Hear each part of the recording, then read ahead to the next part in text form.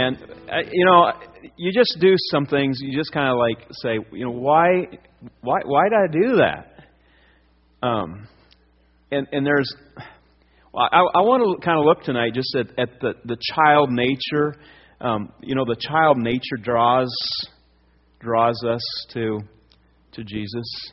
But for some reason, I get this child nature in me sometimes, and I don't know how.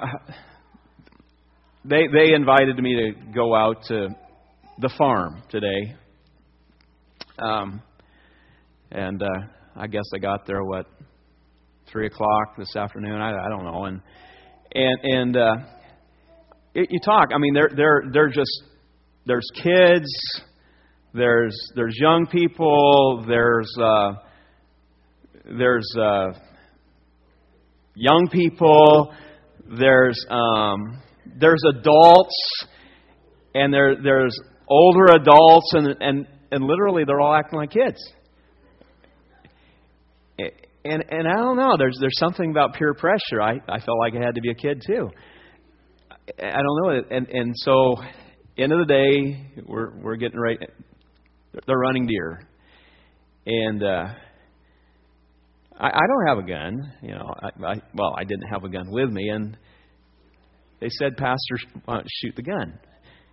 And so I shot the gun 3 times. And I feel like I'm in a totally different world tonight. I can't hardly hear tonight. My ears are still ringing.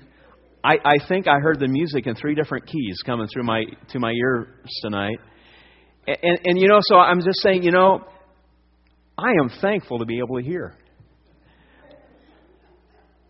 as best as possible. And how often do we get up in the morning and say, "Thank you, Jesus, that I can hear today.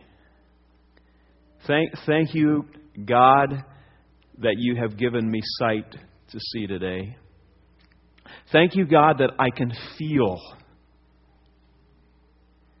Thank you, God, that I can have emotions to not only express, but to feel."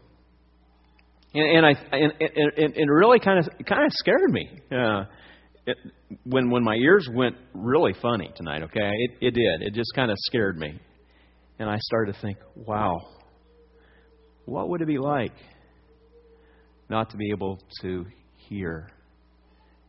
And so I give thanks to God for the very, very basic gifts that He has given us to live and to experience Him. I've thought these days a lot about Jesus in a manger. That whole scene, that picture of Jesus in a manger, and if you kind of get it, I mean, there's nothing fancy about it at all. There's very interesting smells that come with mangers. I'm sure that you smell straw. You probably smell manure. There's all kinds of stuff going on there that is just kind of out of the in context. I mean, there's nothing fancy about it at all. And I get the picture. I see this birth. I see Joseph, the father figure. I see Mary, and I see Jesus laying in a manger, and He's wrapped in swaddling clothes. And it's the greatest event that has ever taken place in all the earth. I mean, it is the main event that does not take place on a stage. It doesn't take place in luxury. It doesn't take place in a way that has fanfare. It takes place in simplicity. And is significant.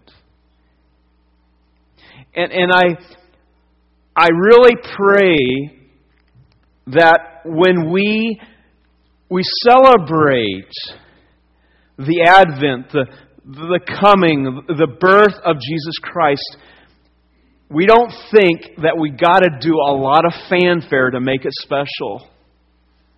But it's in the simplicity and the significance of remembering that Jesus came in that simple way to show us a life and a lifestyle to be lived out.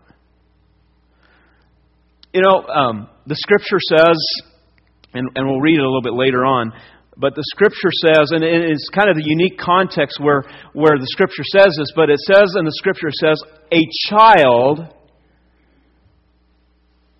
will lead them. I love that. A child will lead them. I've thought about that a little bit. It was a child,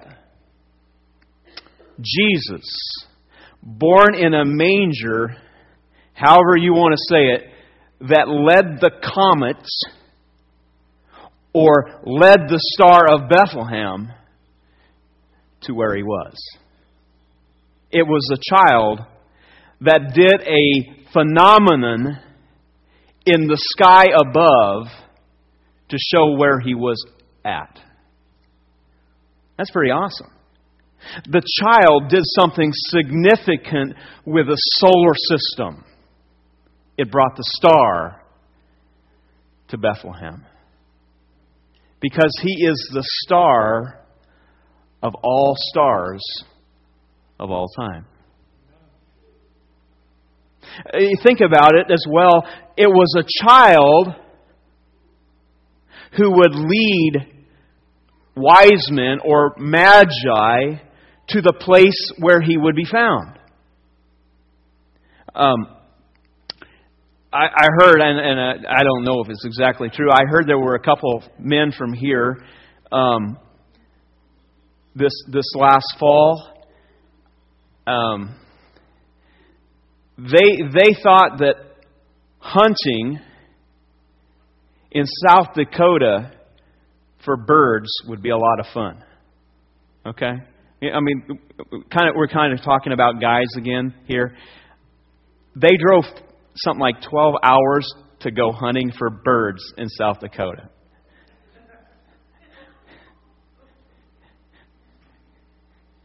No guilty parties here.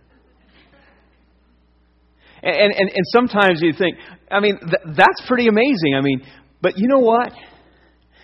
These wise men, these magi, they probably didn't have a real big understanding of who Jesus Christ really was when they started off. They would literally travel hundreds of miles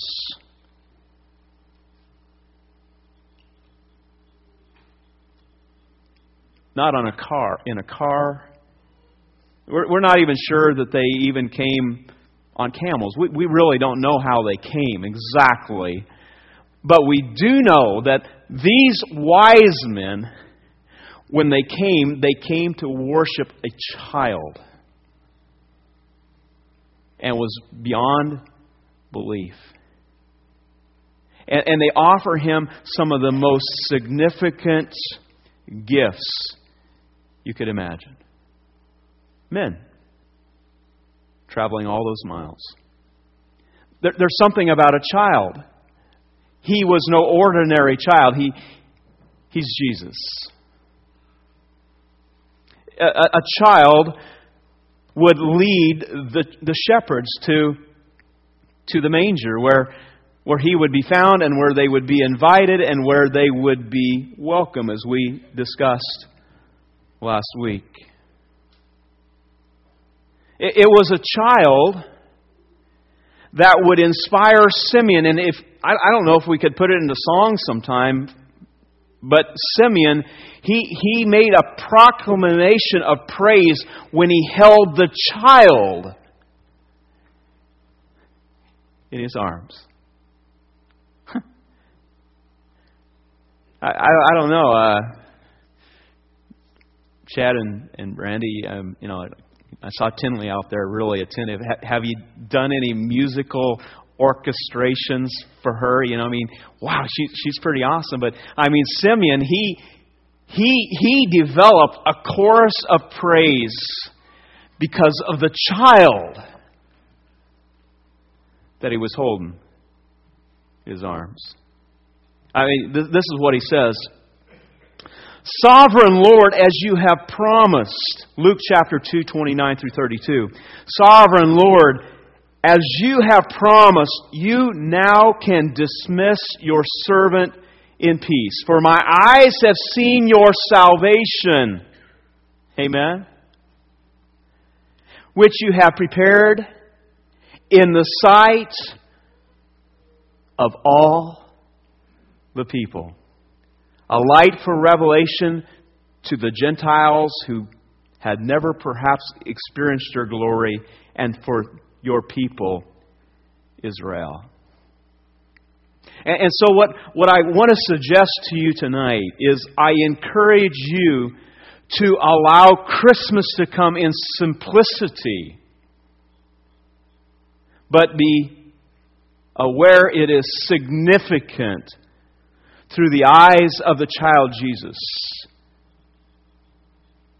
But if you've experienced any child, Christmas is significant because of the wonderful meaning, simply, of Jesus Christ. They don't know they need to get big presents until they get a little bit older. I'll read Isaiah chapter 11 here. A shoot will come up from the stump of Jesse. From his roots a branch will bear fruit.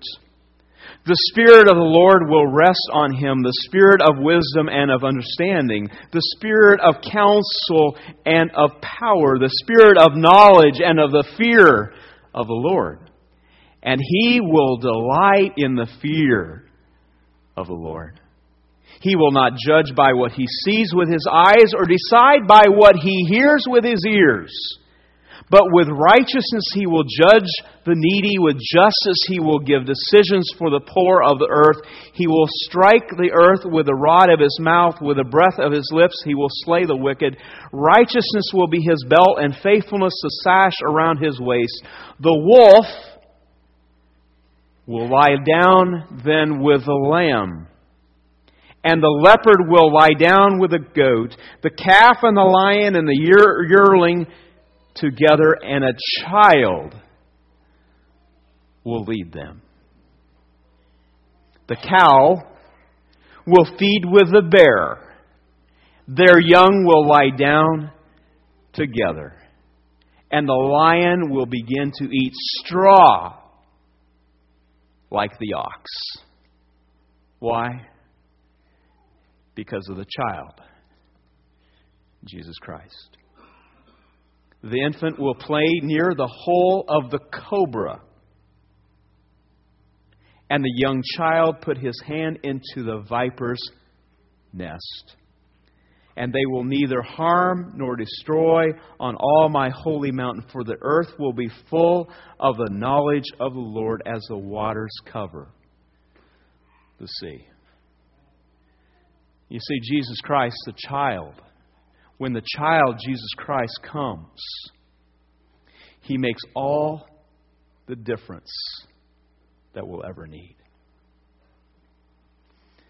And you have probably noticed that we often learn the most from children. We learn a whole lot from observing them and listening to them. There's a story about a man who punished his 3-year-old daughter for wasting a roll of gold wrapping paper. Money had been very tight. And he became infuriated when the child tried to decorate a box to put it under the Christmas tree. Nevertheless, the little girl brought the gift to her father the next morning and said to him, "This is for you, Daddy." The father was embarrassed by his earlier conversation once he realized that the gift was for him. He opened the gift, but his anger flared once again because the box was empty.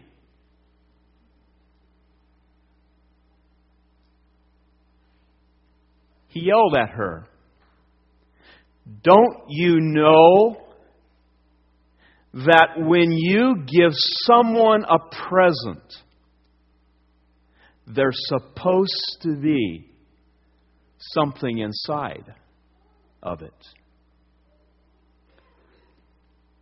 The little girl looked up at him with tears in her eyes and said, "Oh, Daddy, it's not empty. I blew kisses into the box. All for you, Daddy." The father was crushed. He put his arms around his little girl and he begged her forgiveness. He kept that gold box by his bed for years. And whenever he was discouraged, he would open it and take out an imaginary kiss. And remember that his child loved him and placed it there for him. In a very real sense, each of us, through the child Jesus Christ, we have been given gold. Golden box. Which is filled with the unconditional love and grace and kisses straight from a loving God. And through the sacrifice of Jesus, who knew from the day He stepped up on this earth, He knew He had a plan in mind. And He would redeem His creation to Himself. Through the sacrifice of Jesus, God's one and only Son, we have the access to eternal life and the truest meaning and the greatest significance of Christmas we'll ever experience. Remember the simplicity and the significance of the child who comes to us. And Father, I think tonight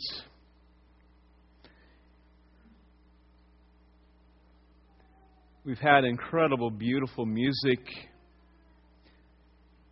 amazing instrumentation, gifted ones who have blessed us with harmony tonight.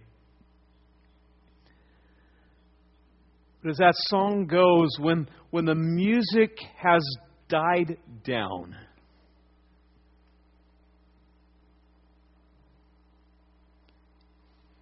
and there's ultimate silence, it really comes down to being, it's all about Jesus. It's all about you, God. And we pray that you would quicken, you would warm, you would nurture our heart to a pinnacle point of our focus upon Jesus Christ as a significant reason we celebrate birth and Advent and who you are. It's just not about us. It's not about the jingling bells. It's about you. And so we celebrate the infancy, the birth, and your life to us, Jesus. For you've taught us well. Help us to follow well. We pray. We love you. We praise you and give you glory. In your name we pray. Amen. Go in peace.